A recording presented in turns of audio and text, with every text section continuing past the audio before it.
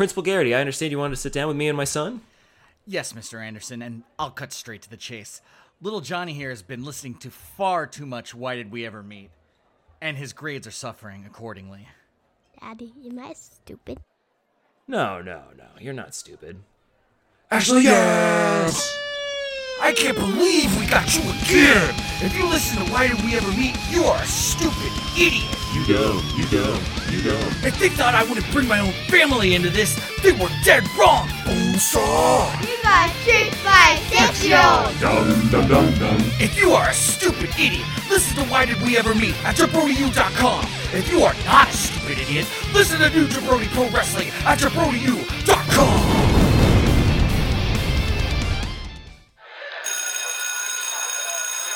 Attention students, the Jabroni University Network is now in session. Please make your way to class. What is that? The future of radio, you jabronis.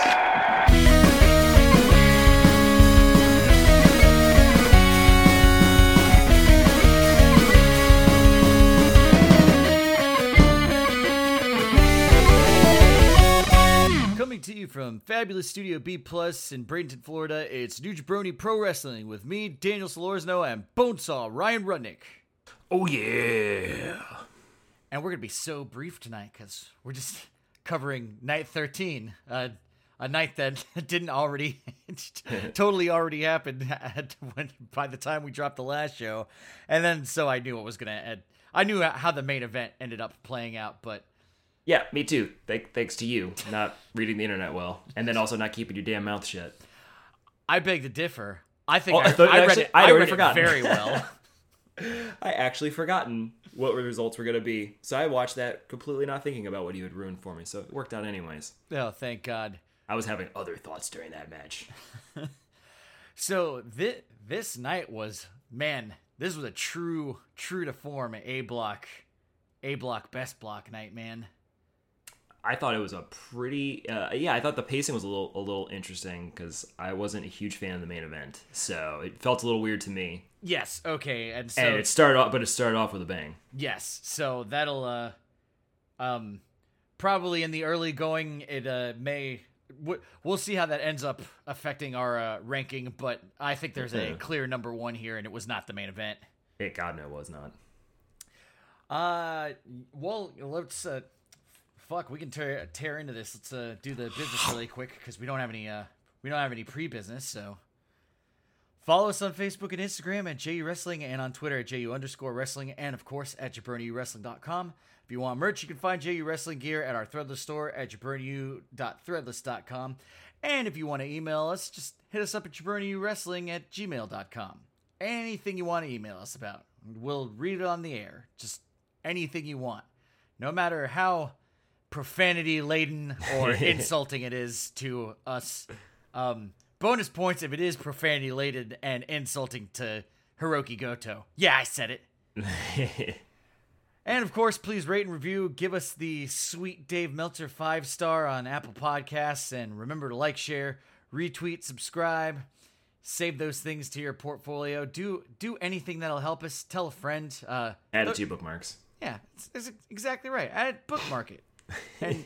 And tell a friend if you enjoy it to listen to the show. Then they tell their friends, and then everyone's like, "Oh my God, stop talking about that show! I don't want to listen to it anymore. I'm sick of hearing about it." I think the only thing I ever bookmark anymore is recipes, and it's been that way for like 7 years. Yes, well, it's all they're good for. And Jabroni U. And much like every other person who bookmarks 1,000 recipes, never to use them ever again for the rest of their life. But it's that feeling that they're there, bookmarked, ready to go whenever you're going to not use them. One day when I'm feeling adventurous, I'll thumb through it and realize, yeah, I am going to order out. Good idea. All right, so we're back at the home of the Hanba show. The Edion Arena, baby. Osaka. Oh, okay. I don't know where the Hanba show is. Oh, it's there. I don't know where it lays its head. There are several Hanba shows. This is home of the Hanba show. The only one that matters. Okay. So we're on is October 9th. Yeah, October 9th. Yes. Days and days ago already. 2021, and again we ponder the question: who is Max the Max? Maybe it's the picture Max Scherzer. Oh God, I hope not. I'm a Mets fan. Oh, he's a red ass. No, I don't. I hope it's not Max Scherzer. I feel like he doesn't have such time for fun and games, and people like Toriano would drive him insane. Throw a fastball at his head. And Kevin Kelly proclaiming that he's a Mets fan. For one, now I know that apparently Mets fans don't like the Dodgers, so that's or maybe Well, he was on the Nationals for a little while there, Oh, so I okay. think that would be some NL East rivalry lingering there. okay. Well, then that makes more sense. But the bigger takeaway here is it made me realize how obnoxious Yankees fans are, and it reminds me of that time where Ben Affleck was shooting a movie. And they wanted Reindeer games. whichever one they wanted him to wear a Yankees hat. He's like, I'm a Boston fan. There's no fucking way I'm going to put a Yankees hat, even for pretend, even for my job. Which kind of made me, go like, you're obnoxious as well. But okay, that's fine. So he's like, I'll wear a Mets hat. That's the best you're gonna get out of me. But a Yankees hat is not gonna touch my fucking head, no matter what. And yeah, that's okay. So I hope it's not Max Scherzer either. Fuck him. Ben Affleck. I'm still doubling down my money that it's Max Power. That's my choice. It's a good choice. All right, we're gonna get into this now. Special singles match to kick off the night. Ishii versus Hiromu Takahashi. And so I wrote this one down as number 3, but I'm not against calling it number 2. I also called it number 3. We'll see where we landed on number 2 and all that stuff, and we could play around with it. It's on the table again. I agree. I'm willing to move this to number 2 as well. Okay, I only added the addendum that I was willing to move it to number 2 pending a discussion because I thought that there might be a discussion on your end, but I initially jotted it down as a hard number 3. Yeah, it was a solid hard hitting match with plenty more to do here, but it was a good kicker, good kickoff match. Yes, short little spell. But what it did not kick off with was any sort of offense whatsoever. Because the first thing, it's oops all evasions. Neither one of them could land a blow on each other, and it just went on like that. It was fast, and it was just a great start to the night. Ishii showing off that fleet footwork. Oh yeah, he can crank up the speed whenever he wants to. He just doesn't want to. Yeah, and why would you? Why would you be fast when you can hit your problems away? When you could be headbutt. Yeah, exactly. Hiromu is hitting Ishii as hard as humanly possible, and it is doing nothing to him. And then Ishii blasts him one, and Hiromu just crumples. Yes, crumples is the exact right word. I love that every time. When someone takes a bunch of hits and it's like, all right, my turn. One, boom, to the floor. And I mean, when I say they weren't doing anything to Ishii, like, well, first of all, when I say that Hiromu was hitting him as hard as humanly possible, I'm not exaggerating. He was laying into him, and Ishii was just like sitting there, like, just looking at it like... It didn't even disrupt his breathing pattern. Yeah, it was insane. And then Kevin chimes in with, I know what you're thinking. If I got hit like that, I'd be dead. You're right. Yeah. Oh, man. Hiromu is doling out some strikes that have got Ishii looking like, why did I agree to this match? Why couldn't I have just gotten Bushi? Isn't Master Wado wandering around back there somewhere? Can I have a couple of young lions tonight? Yeah. I'll take on both of them, and I still won't break a sweat. Anything but this. Hiromu did his Death Valley driver on the apron, and Taito Nakabayashi starts screaming, Ishii, give up! Yes, please, this match is going to get worse for you before it gets better. Hiromu slaps the fuck out of Ishii, and they trade headbutts. And Yeah. and Ishii doesn't care about getting hit as hard as humanly possible, and neither does Hiromu. And putting two people into a match like that can't possibly good for the other's health. No. When headbutts actually meet, it's just a disaster. I have to look away a little bit. Yeah, because you bang a couple coconuts together hard enough, one of them is gonna crack. You got juice, baby. Big juice. Hiromu goes for the Kazadora, and I think he was trying to roll Ishii through for a side head throw, but he just plants Ishii's skull into the mat instead. Yeah, it looks like Ishii fainted mid-move and just landed on his face. Yeah, I liked what they were trying to do. It just didn't quite work out. But I found that this happened several times in this night. There were a couple. Felt like there were 3 specific botches, and this I'm looking at was you, the first Shingo, one. and Tonga. Yeah. but somehow, through the grace of God, all these things still ended up doing something that looked painful, that, was as painful as a wrestling move should have been, and not oh, you messed that up and now I have neck problems. I think there was one time where Tonga went for a lariat in the corner on Shingo and just kind of accidentally put his arm across him, almost to shield him from a hard break in a car like your parents would do. Right. And then he had to flex oh yeah, I did it. I don't think that would look too bad. So now Hiromu, his running Death Valley driver into the corner just looked great. Mm-hmm. He does that move all the time, but this one specifically Ishii bounced off of the corner. I was just that looked really good. It looked good enough to merit writing it down. Oh, holy God. Hiromu winds up off the ropes twice and gets absolutely all of that lariat. Yes. It was thunderous, and it was, just gross sounding. Mm-hmm. Vertical drop brain buster. Nope, just kidding. Small package by Hiromu. Can't get him on the first one. No. Why not? Ishii hits the brain buster and pins Hiromu in 18 minutes and 13 seconds. It is. And this was one of the first truly G1 feeling special singles matches. It was really great to watch these two tussle again. Yeah. And this is a match I'd watch over and over again. Mm-hmm. And I don't think the likelihood of tying any sort of stakes to this sort of match would ever happen unless they seem to like Ishii for, hey, we need to take the never open title off of someone before we put on someone else. So, Ishii, Jay White, let's do that again. Get the belt off of him so Jay White can be okay, I'm done with New Japan or whatever. And, and then throw that belt on Hiromu. Because if you're, they've got Robbie Eagles running with that belt. Give him the never open belt.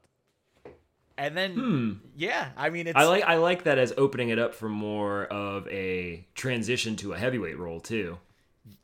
Yeah, sure. Which is the roadmap they're laying down, obviously for him eventually. Yeah. So they keep teasing it. Maybe that'd be a good way to do it. And I always, I like seeing Hiromu with a belt around his waist. It just seems like having that junior heavyweight belt around his waist is just no challenge anymore. It's too small. Yeah, it's too small. Literally and figuratively. Yeah, he needs some weight. Some never open weight. Who knows how much that belt weighs? Could be 10 pounds of gold. Could be 10 pounds of feathers. Which weighs the same amount as gold. Fooled you. No, it doesn't. Feather's way heavier than... Wait. Shit. Now I'm doing science on the air. Fooled you all. So, yeah, great start. I called it number 3, and, maybe we might end up calling it number 2. Who knows? This was the match of the night, for sure. Kenta versus Zack Sabre Jr. This match was great. And I heard that this match was good, and I didn't really get anything ruined for me about it. But I was seeing some rounds of GIFs of the main event that made me think maybe the main event is going to be really good too, and I just didn't hear about it. The first thing I did is I just deleted all of the social media links off of. I made it so that I have to go through a couple extra steps to get to them, so I'm not so tempted to. So I see the blank spots and I go, "Oh, okay." Don't just mindlessly go onto Twitter and then immediately go like, "God damn it!" Yeah, do it deliberately. Eyes averted slightly. Right. So I have to go through a couple extra steps, but there was a GIF of something that happened in the main event, but I did not activate it. And so I was like, even though you already knew the ending. Yes, something's gonna happen in that match. So maybe that match is really good. I don't know, but now I do know, and it wasn't. Yeah. So here we go. Oh baby, Kenta right up in ZSJ's face. Yeah. And that felt. That was a good sign. Yeah, it felt really good. Yeah. And the picture that they're building in the backstage area with Kenta while he is making everyone and their fat mamas mad at him. Yes. He's also sort of been painting the the last time he said this is 2021 Kenta. Mm-hmm. And ZSJ will have some things to say about him. Let's put it like that. Uh-oh. Wow, starting off with striking, fuck yeah. You don't usually see a ZSJ match start off like that, and you don't see ZSJ out on the floor too often. So no, not as much of that either. They're playing Kenta's game in this match, and ZSJ is fully committed to playing Kenta's game. So they're just pounding on each other. Yeah, you get ZSJ just like kicking him in the knee, constantly yelling Kenta every time. Yes, Kenta. This is later in the match. I didn't write it down, but I was thinking it while it was happening, and you said kicking him in the knee. That part in the match where he was just kicking his knee at the angle sideways. That you're not supposed to kick knees, and he can't fucking do it. I was like, oh my god. Yeah. I'm so glad you trust Zack Sabre Jr. to make it look like he's hurting you that much. Right? That's what I'm saying. These people trust Zack a lot. Those look so painful. Oh, that was great. Yeah, it was very, very good.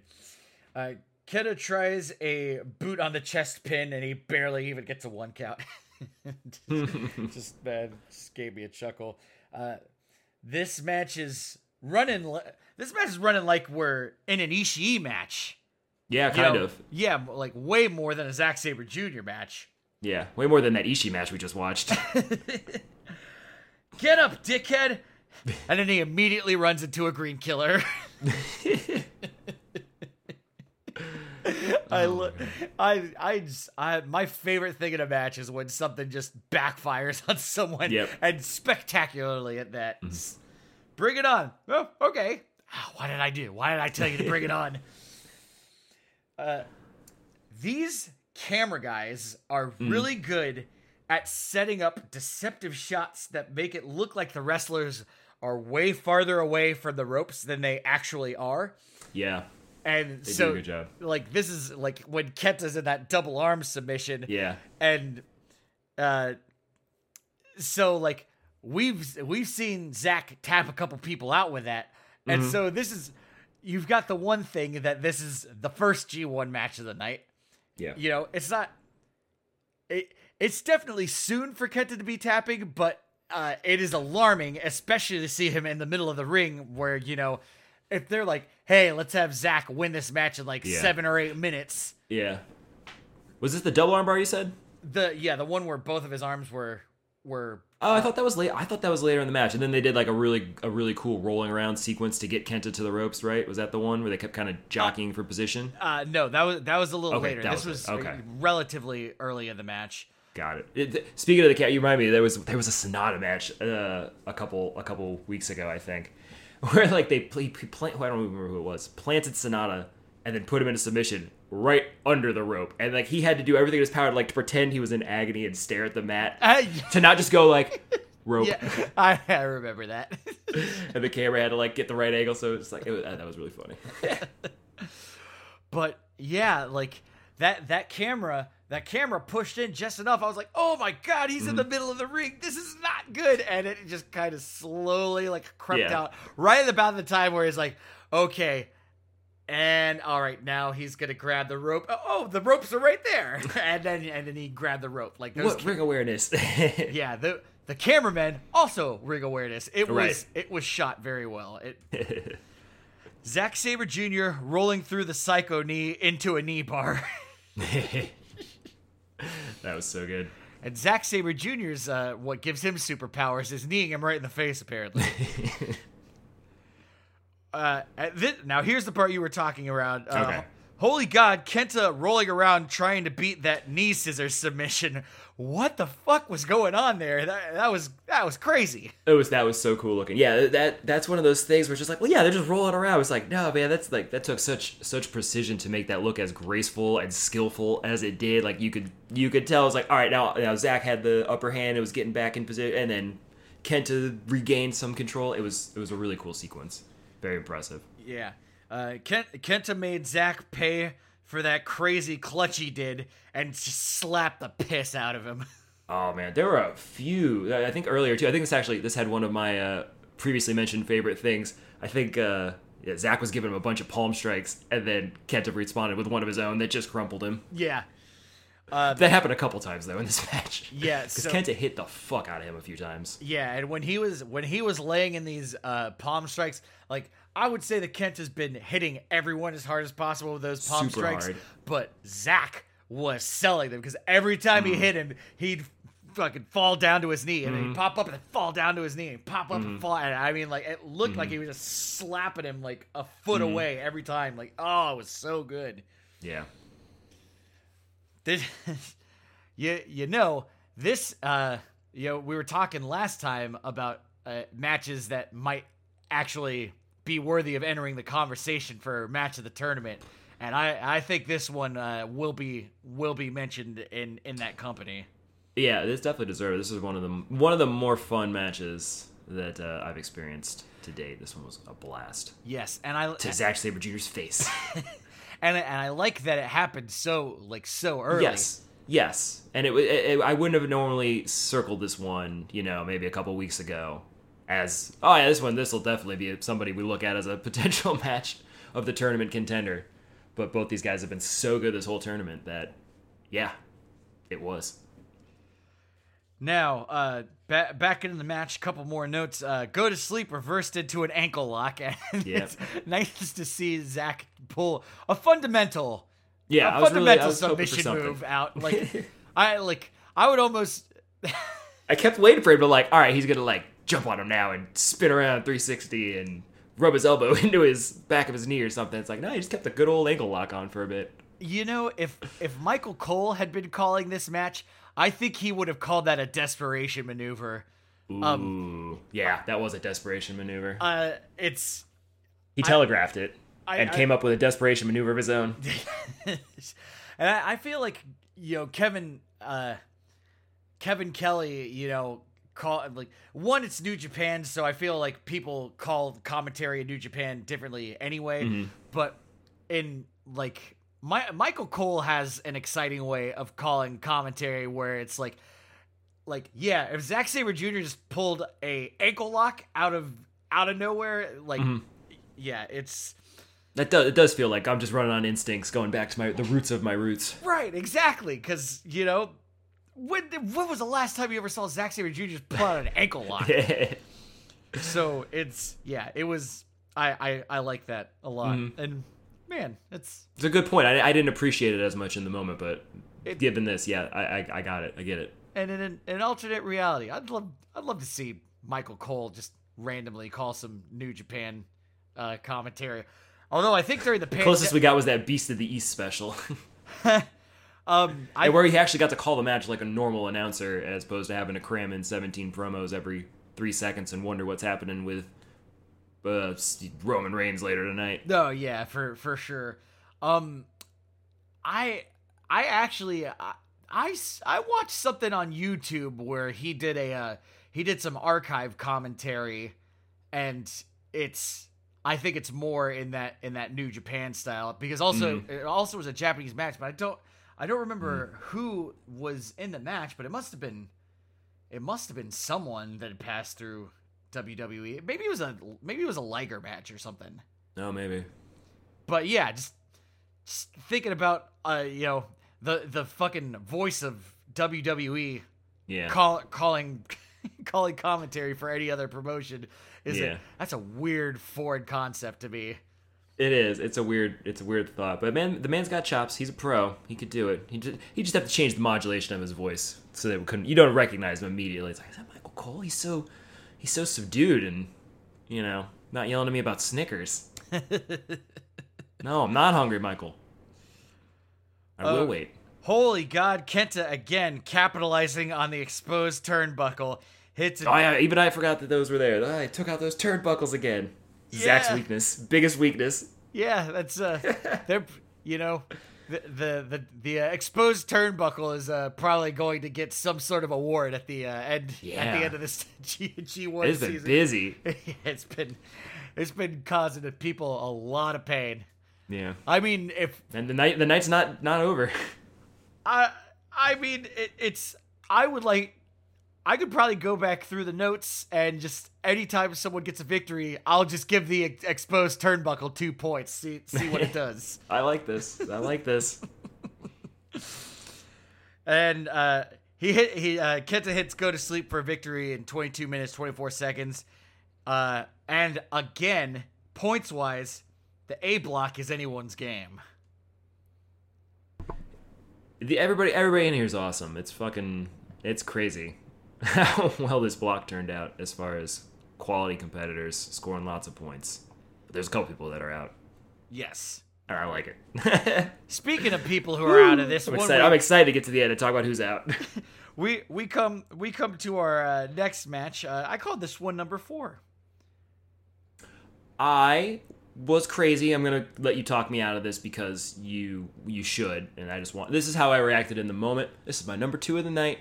I was talking about that I needed a very silly Yano match. I needed a count out with some craziness, and I got it. Yes. I got it immediately upon asking it, and I thought it was a stupid, silly match, and it was funny. So I was enjoying myself. I was feeling good. Right after Kenta and ZSJ, it somehow cleansed the palate perfectly. So probably a victim of its circumstances as well. And to speak on the subject of, haven't seen a Yano match that was really worthy of taking the reins of Class Clown this year. This one might be the first one where it's like, okay, now we got a stew going. Yeah, this is something here. I can't even think of what would be the next best competitor for Class Clown of the tournament. I mean, maybe Yano and Kenta. Maybe. And that was more funny than clownish. Yeah, well, or humorous even. Well, we'll Use a different word. We'll see. We'll see. We will. Oh baby, Yujiro kicks Yano's smart ass off the apron before the bell even rings, and then follows it up with a tope suicida, and immediately goes to Yano's bag of tricks, grabs a roll of tape, and wraps Yano up. That was great. That suicide dive. Like, see, there you go. That's 2020 Yujiro versus 2021 Yujiro, and that is all the difference in their G1s. And he hits it pretty well. Yeah, very, very promising start to this match. Yes, yeah. Yeah, he doesn't get to read his line stamps, but the chair is used as a tool eventually. Yeah, slapping him down in it with the tape all around him. And he didn't need to set him down on the chair, but he did, and I appreciate that. I really appreciated the potential that Kevin was there was all those sticky blocks on there to hold the line stamp placard. So they were playing with the idea like, oh, he's gonna, the chair's gonna be stuck to it. We won't even be able to get it off him. So I was really hoping when he got toppled, it was gonna be stuck to his ass. But they were very weak stickers. So Yano goes for a suplex and gets his thumb bitten, and then immediately driven into the exposed turnbuckle. There you go. 4 points for the turnbuckle tonight. Yeah, that was hilarious. Yujiro goes to take the turnbuckles off, and he goes for the first one, and he can't do it. So I did enjoy the the humor of seeing the Tokyo pimp, Mr. Big Juice, can't untie a simple strap around blindly by touch alone. It's been so long since he's been a young lion, man. He's forgotten more about wrestling than he knows about tying a turnbuckle. I'm referring more to his Tokyo pimp time with the ladies. Oh yeah, You got to get those clasps. Can't be fumbling around. You know Mood what his killer. problem is he tried doing it with two hands. When he's a man of such skill, he could clearly pop it off with one hand.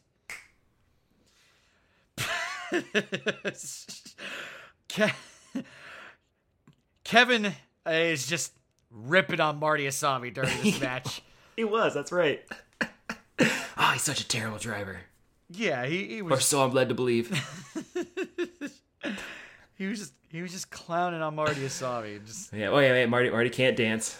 yeah, he said like 3 or 4 things like right in a row. I can't write all of this. You're lay off him, Kevin. Jeez. Oh man. He's just mad because he's getting farther along with Peter than he is. So True. nah, just kidding. Just kidding. Kevin Kelly's got a wife and kids. He loves his wife and kids. He does.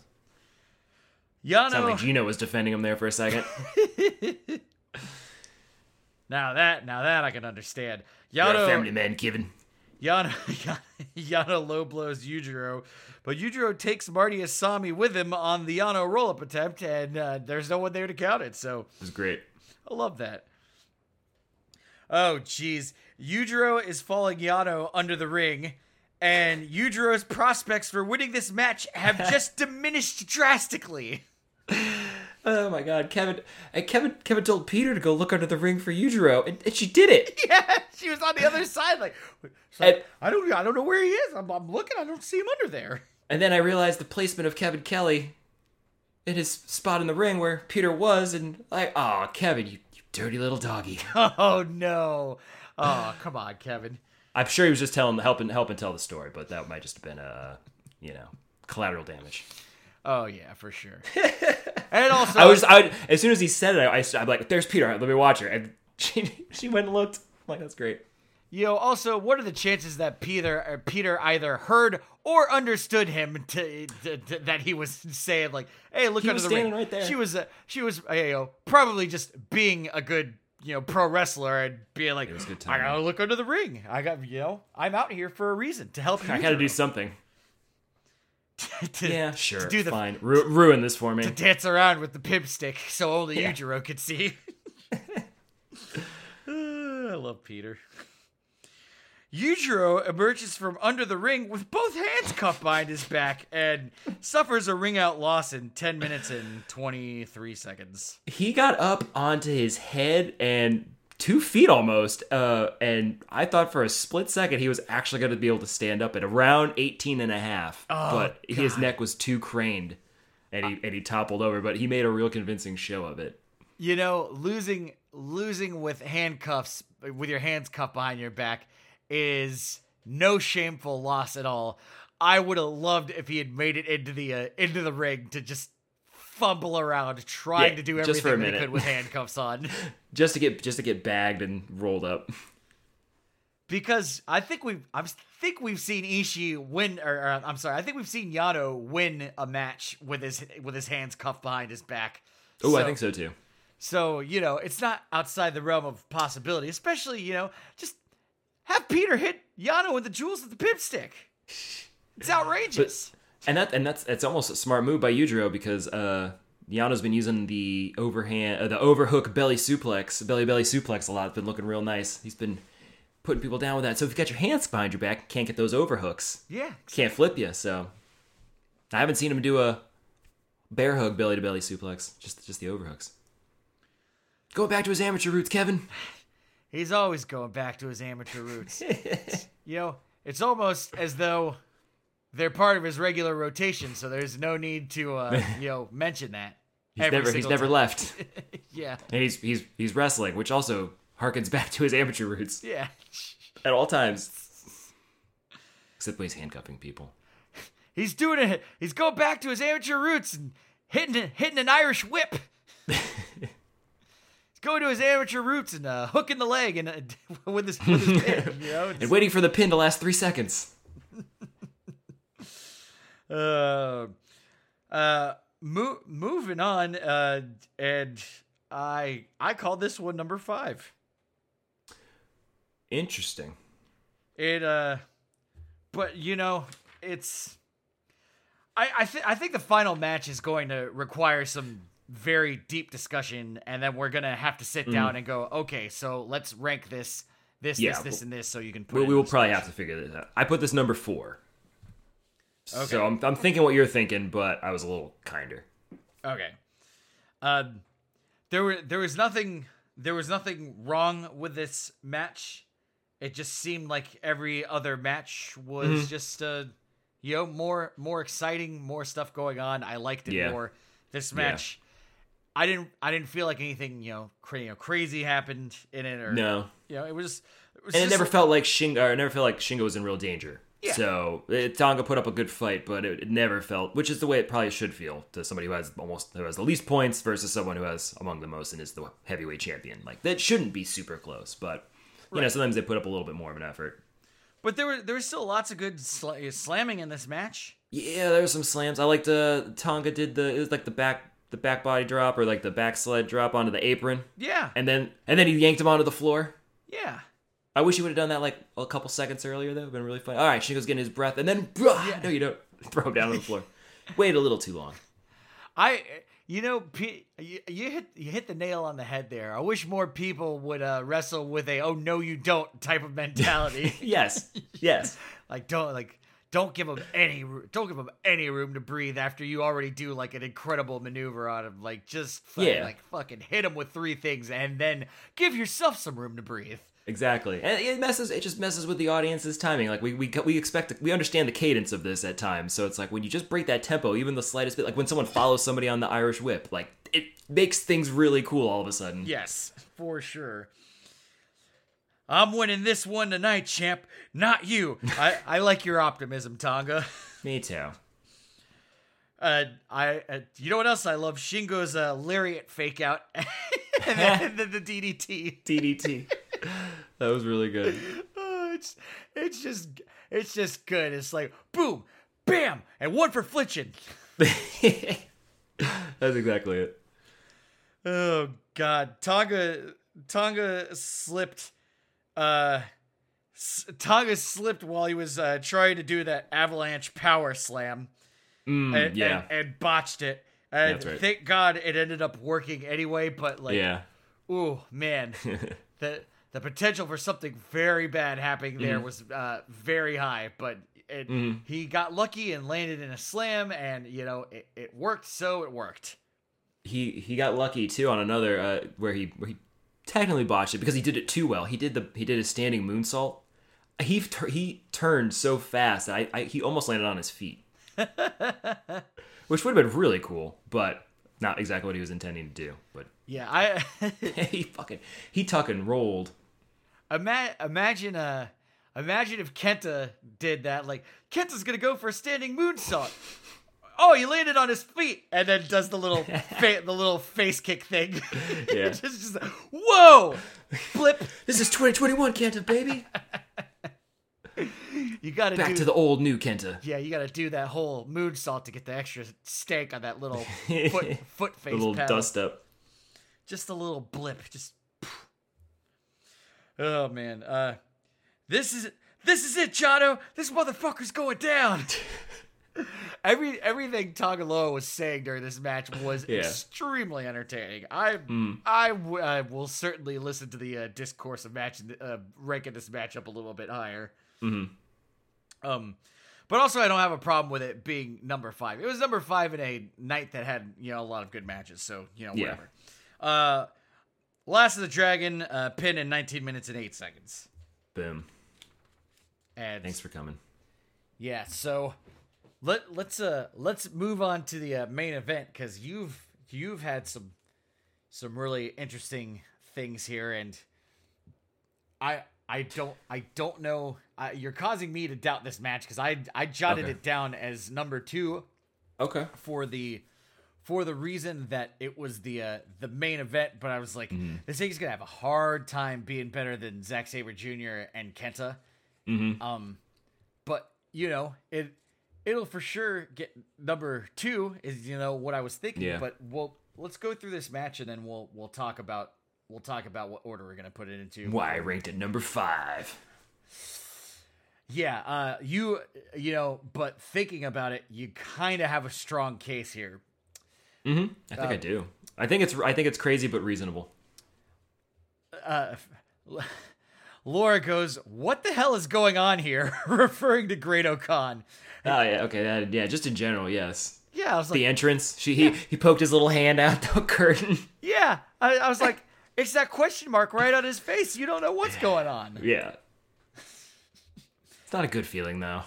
Okay, so 5 minutes of just poking at one another for weaknesses. So I was thinking like, okay, this is a good start because this match will start to cook in, between the 20 and 30 minute mark. Yeah. Yeah, I said the exact same thing. It's like, okay, I guess they're feeling each other out, which will lead to them finding things that they can then do, which are awesome. Unfortunately, another 5 minutes of still the same exact thing. So I was like, oh, it's really gonna get crazy in between 20 and 30 minute mark. Ibushi's ability to kick as hard as he does from the ground is really impressive. Yeah, it was startling how much impact he made. An arm drag from Okan, and then he just straight up punches Kota in the face. Like, holy God. Yeah. It was like, oh, man, that was... Ooh. Yeah, you don't usually see a straight right hand quite like that with the follow through and everything. Yeah, it was... it was full extension. It was nasty. Unfortunately, now we're at the 15-minute mark. That's all that's happened in this match. We're 15 minutes in, so it's like, okay... I think maybe Great-O-Khan might have been slapping Kota's belly at one point. I thought that was amusing. Yeah. That was like my highlight for the 15 minutes up until that straight right hand. Oh, yeah. So now I'm like, oh, man. In between the 20 and 30 minute mark, this match is going to go absolutely off the rails. Okan just pounding the back of Kota's neck. They were doing this in this match. Just let's hit each other in spots where people don't ever hit each other because, even if it only looks as painful, to us we know it's way worse. Bomaye and Okan's nose is bleeding, making him the victor. Yeah. Second time this tournament. Yeah. Oh my God, Okan ran into Kota's knee at full speed, and I have to imagine that was the GIF that was circulating around out there. It was fucking gnarly. Claw-Magoye. That's a good one. And Okan tried to do a Dominator on Kota's knee. Yeah, stuff from his knee. I was like, that's great. This match is hitting 20 minutes now, and so now the next 10 minutes are going to be great. Kamigoye and a pin at 20 minutes and 22 seconds. See, I feel like you just made the case. So this was the Shingo match was much better. It's well, you know what? Here's the thing. This match, the 2 or so spots that it had, I love the Claw-Magoye too, so I'll call that a full. I'll call that a full 3 spots. I'll give it 4 because Kota added some color to this match with that first Kamigoye. So I'll give it 4. I'll give it 4 spots, and I'm being generous on that number 4. I'll give it 4 spots. Yeah. But here's the thing, though. All of that happened within the last 5 minutes of the match. So there was only actually 5 minutes of actual wrestling in this match. And even then, I feel like it was stuff surrounding those 4 spots in those 5 minutes was pretty dull. Yeah. It's bad that they it's the potential was there, and then they're just like, okay, we're gonna stop it. So, Yeah. I now, upon inspecting, I was excited in the moment, but after analysis, we got number two. Number 2 does not suffice for that. No, I see what they were going for with the whole shadow boxing MMA shoot style. Like it just it could work, I guess, but it didn't. Not with these guys. My volume was a little bit lower, but it didn't sound like the crowd was terribly into it either. Which that's gonna kill it as well. We'll see. Not trading hits while people aren't clapping. We'll see what happened was after 10 minutes, everyone got like really riled up. Like, okay, that's been 10 minutes of this shit. Like, Yeah, there were some swells. Let's go, and not and my read wasn't like let's go. We're fucking annoyed and bored. Like let's go. Like this is gonna be awesome, and then it kind of just wasn't. Mm-hmm. That window there where it would have been awesome didn't happen because the match ended. So The window of awesomeness was when the match ended because that was when Big Zero was eliminated. Yeah. Oh man, it's so funny too because on the last show we were like, man, Big O can go. These are two different things. I think he's a competent wrestler, and I enjoy him when he's in the ring, but I don't want to see him like actually win this at all. And I still think his character's silly. Oh yeah, But he's a capable. I wasn't completely on him as a wrestler, so that was my one little hang up that I'm giving him credit for now. Yes, no, I agree with you. I blame totally. Ibushi for this anyways. This has Ibushi's idea written all over it. Yeah, it's I think it's pretty safe to say that the person that either of us wants to see from United Empire make it to the finals is Jeff Cobb. So, Baby. so Big O versus Evil in the finals. Oh yeah. I'd like my $10 back, please.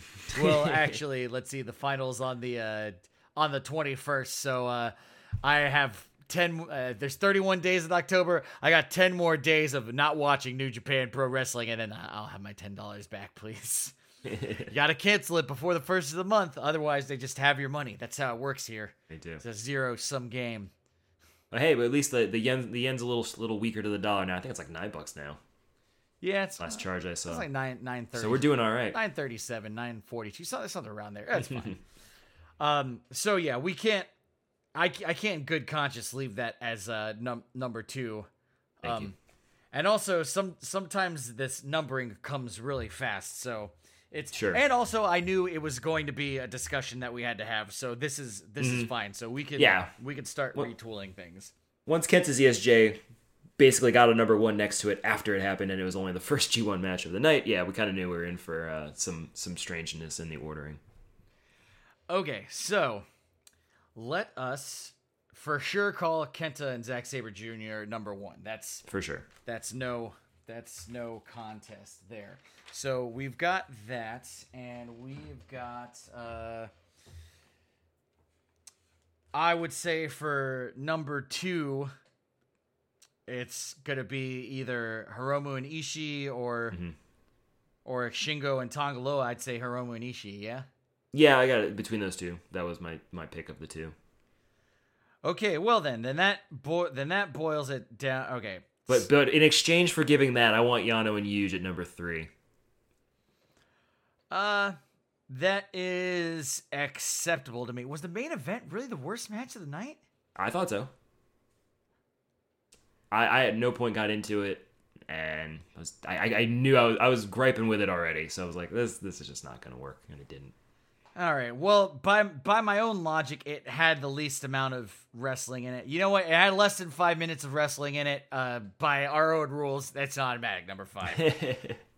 Okay, so it's 1 for Kenta ZSJ, 2 Ishii Hiromu, and then we called Yuji Yano number 3.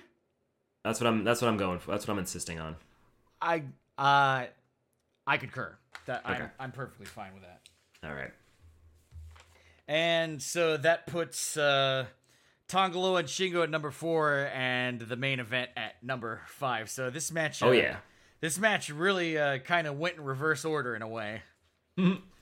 But you know, if you it should happen like that sometimes.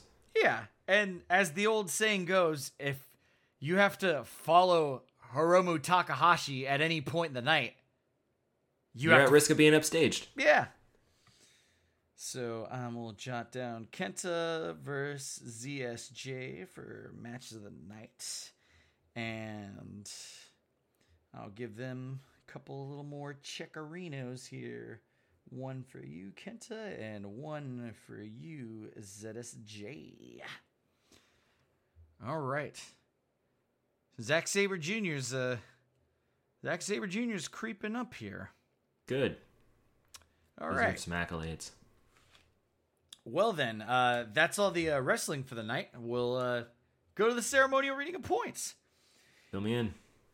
A block, Shingo Takagi. I'm doing it the wrong way. I do it by the most points. With the most points, Kota Ibushi. Sneaky. He just pulled into the lead with that one. He's so all by himself in the lead? all by himself in the lead. Absolutely unbelievable. But don't worry, because like I said, this block is anyone's game still. With 10 points, we have Shingo Takagi and Kenta and Zack Sabre Jr. Ooh, man. That's a fun tie right there. With 8 points, Tomohiro Ishii, Great-O-Khan, and yeah, those are the two with 8 points. With 4 points, Tangaloa, Yujiro Takahashi, and 0 points because he's disqualified after the first night. Tetsuya Naito. I almost forgot who it was. I haven't thought about him in 3 weeks. I only think about people with non-shredded knees. Yes. Also, it goes without saying that Zack Sabre Jr. was constantly asking him how Naito was doing on his way to the ring, and during the match, and probably after the match, and probably in the post-match comments. You know, just in all the relevant areas. All right, then. Let us move on to post-match comments. Kanemaru comes out and says, Look at that. Look at me. I didn't even break a sweat." Hiromu comes out. "Am I an idiot for going head-to-head with a heavyweight like Ishii?" Yes. Yes, you are. Zack Sabre Jr. "Long time no see, Noah Kenta. I thought you stopped going hard in the paint, dickhead. I thought you were only into finger painting at this point. I got knocked out by you multiple times between 2011 and 2014. Then you went to play in the World Wildlife Foundation." You know, Terrific. Just terrific. I don't know if in New Japan they have a mandate where they're like, we do not mention WWE by name. Mm-hmm. But I like the idea that they don't, but people don't do it anyway, you know, as to not, you know, to invoke the Candyman. Yeah. And they always have really funny ways to, you know, work around mentioning WWE. In this, you know, instance, calling it the World Wildlife Foundation, which It's fantastic. yeah. You know, in 2003, back when it was still called the World Wrestling Federation, and they did their whole Get the F Out campaign, changed the WWE because the World Wildlife Foundation sued them for the initials and won, which is hilarious. I still can't believe that happened. That was right at the time. I decided I might as well get the F out. Yeah, and you know, honestly, it's good to see something like the World Wildlife Foundation beat nationally, you know, publicly traded WWE. It gives you just a smidgen of hope to be stomped out and extinguished. But it's a flicker for a moment. Yeah, it just makes you think, you know, maybe this planet isn't going to burn while, you know, the 10 richest kings with all the money. Kings of Europe who can own computers. Oh, God. When I win the IWGP Heavyweight Championship, Kenta, darling, you can have the first match. I like that. Kenta comes out and says, in English, "Zack, you need to understand, you're still my young boy. You're not on my level." And then he goes, in Japanese, Rado, referring to El Desperado.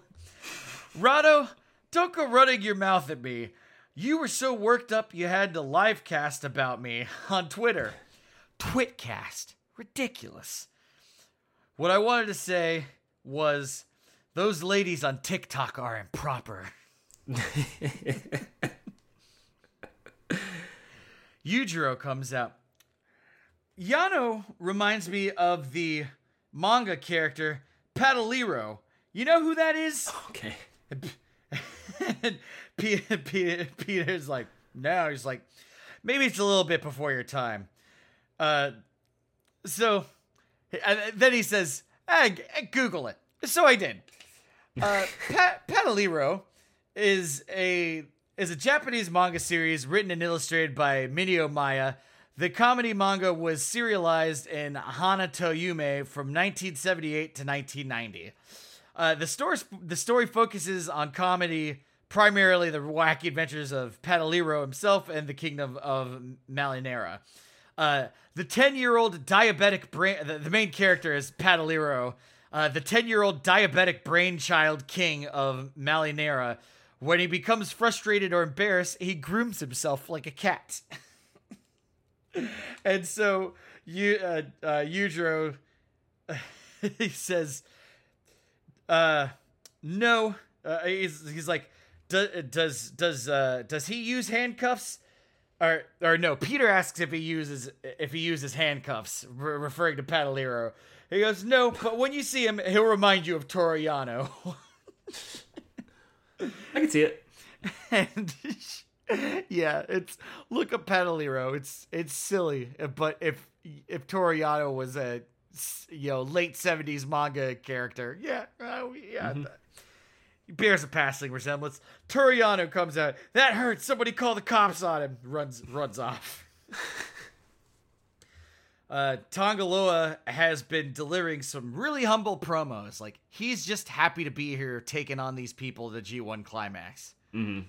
And he has at times referenced his relative inexperience, which is really humble considering the fact that he has won the most tag team championships in New Japan Pro Wrestling history. See, I think he needs to take some tips from Tamatonga.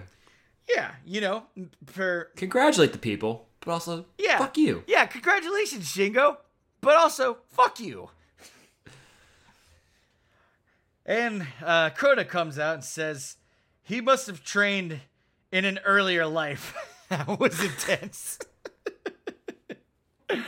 Kota really so weird. Sometimes just says some really strange things. So I guess the new weapons that he was thinking about dusting off were stalling for time for 15 minutes and making really weird observations in the post-match comments. That concludes the events of Night 13 of the G1 Climax 31. Final thoughts, Bonesaw? This is a really exciting night, and then it ended not so great, but it was overall, I thought it was a really exciting night in a lot of ways. Keen observation is a warrior's greatest weapon. I think Kota's onto something. This was a weird night. Yeah, that's fine. And I like that it changed up. I like that I got so excited at the kickoff with the two matches, which were fantastic, super fun. Yeah. And then Yano and Yuge gave me I felt happy because I asked for that. So it's like opening a Christmas present. Yeah, if they and then I had something to complain about at the end. So actually, this is actually a perfect night of wrestling. Gotta get some of that stress out of my shoulders. Yeah, well, I don't get to I feel like we don't get to bitch enough about just dumb decisions. Like if we did a WWE podcast, it would be too much of that. It'd be hard to find the fun things to talk about. You can't even talk about wrestling when you talk about WWE a lot of the time. Most of the reason why is because it's commercials. So there's not really even all that much wrestling. It's just commercials and fucking bad promos. That too. Yeah. So people getting interviewed backstage, and then the interviewers looking off into the distance. Yeah. Instead of, being like, back to you. So, whatever. Yeah. It's a good change of pace to get have something I think was really unfortunate unfortunate and not good. I'm really glad that pun intended, AEW went all in on finding those really stupid things and going specifically, we're not doing those stupid things. Right. They're really dumb. We're not doing them. They were always dumb. We are not going to perpetuate. There's not a way to do it where it's not dumb, so we're not going to try to do it. Right. If you, the listener, have any final thoughts about Night 13, because you've been sitting on this for a while now, email us at jabroniuwrestling@gmail.com.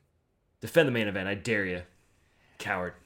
You know, my final thought for this night is, if you reversed the order, it would have been a really, really different night. That we would probably been like, man, that night started off, pretty decent and then really crescendoed.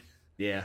And I like that they gave us like a really goofy, strange, weird match where they tried the shadow boxing thing in the opener. Like that's different. But I mean, it didn't work, but good on them. Yeah, they went for it. If it were the main event, it would have been really fucking stupid. Yeah, but luckily we had that other main event, which was a classic match between two fantastic wrestlers, different styles, but same hard-headed, strong style. Yeah, and it was extra special because it was a special singles match. They're like, let's get all the G1 stuff out of the way. Zack Sabre Jr. and Kenta absolutely killed the tournament proper, and then it was really special to have that match right at the end of the night. So yeah, really. And then we'll send him home with a young lion. Or two young lions. We've got a double dose of young lions. Oh, yeah. For those fans that want to stick around for a little extra something. I forgot about them. Yeah, I did too. Kanemaru and Desperado leave the commentary booth. I'm sorry. Like, well, we didn't even dress to compete tonight, but we're gonna go. Don't worry, we're not gonna break a sweat. It's not even gonna be that long. People are gonna start going to their cars, and that's fine. Actually, I'm sorry, but it was billed as a junior heavyweight tag team championship match. A special dark one. I mean, there you go. That's actually fair. Yeah, it's a junior heavyweight. Yeah, it's there was a G1 climax, but you end the night with the title match. So there you go. I think that's a perfectly good thing for heel champions to do. If they're fighting a young lion, it's like, this is for the belt. And so it doesn't even because there's no chance in hell. So it's like, sure, you get your first title shot and I'm going to kill you. You can literally only win the match is if you bring a gun to the match and then shoot both of us dead. And then, 3 more times just to make sure that our bodies don't accidentally convulse and roll you over for a pin. And then you might win. You have to bring a gun to the ring and actually another wrestler who's better than you to fire it. Because bullets coming from you just can't harm us. Oh, they bounce right off.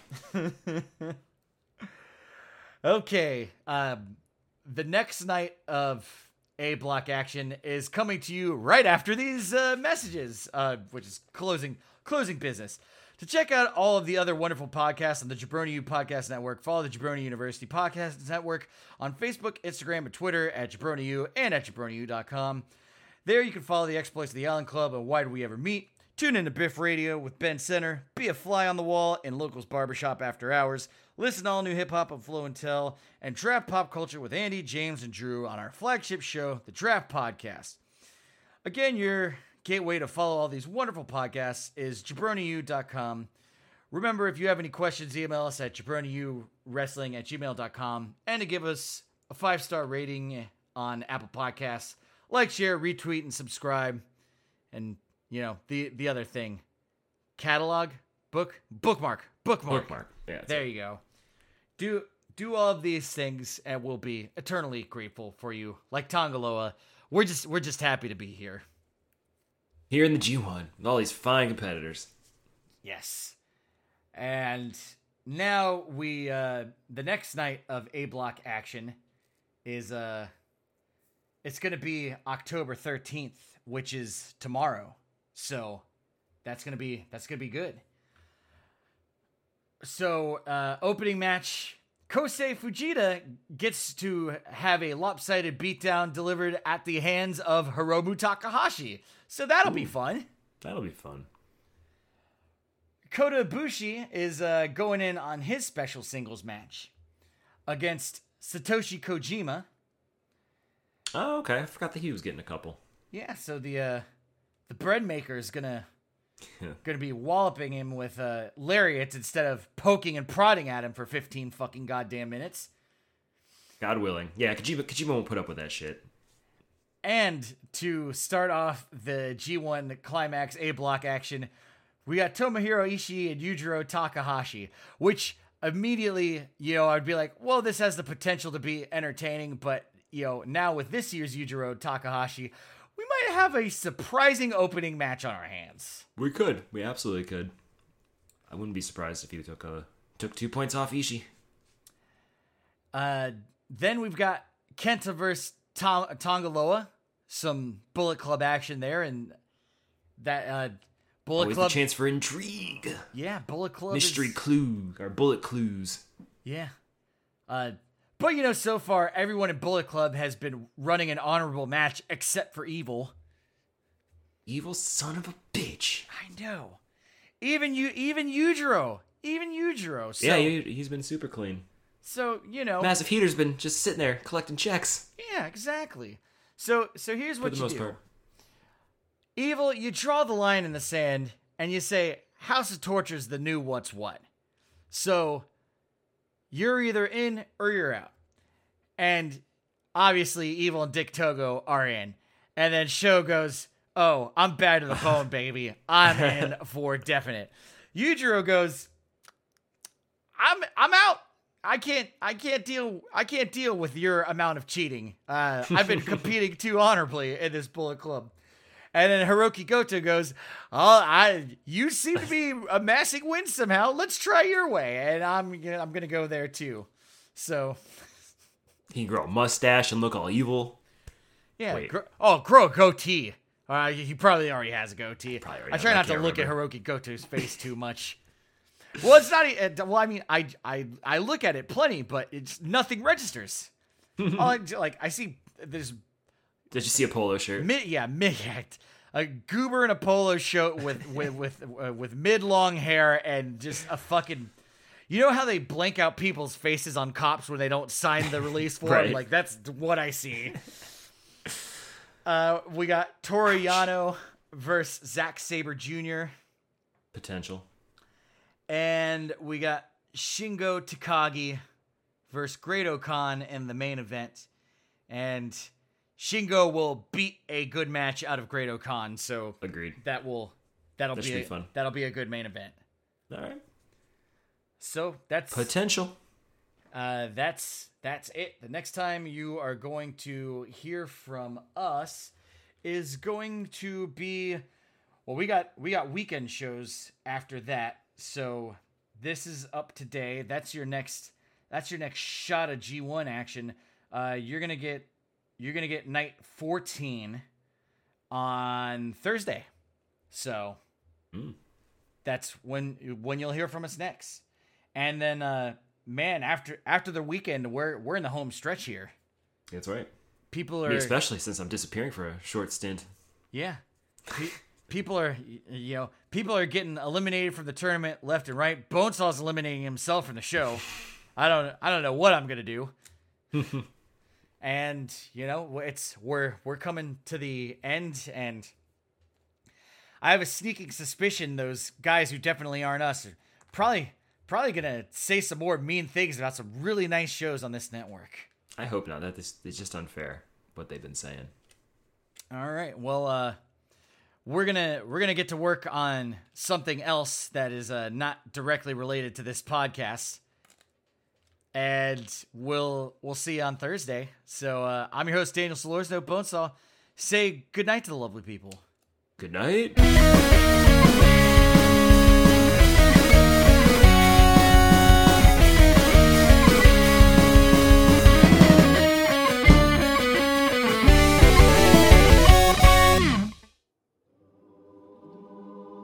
Hello, Thomas. Welcome to heaven. Wow, St. Peter! Well, I've gone over my list and everything seems to be in order, so why don't we get these gates open? All right. You got a special place I can listen to Biff Radio in there? Actually, we do have a special place for that. Biff Radio is blasphemous propaganda. Listen to it and forever forfeit the kingdom of heaven. That's Verdict the Morning Star. These jabroni, you idiots, fell for it again. Bonesaw? Oh, yeah. Not Bonesaw. If you want to be forever banned from eternal paradise, listen to Biff Radio at JabroniU.com. If you don't want to be forever banned from eternal paradise, listen to New Jabroni Pro Wrestling at JabroniU.com.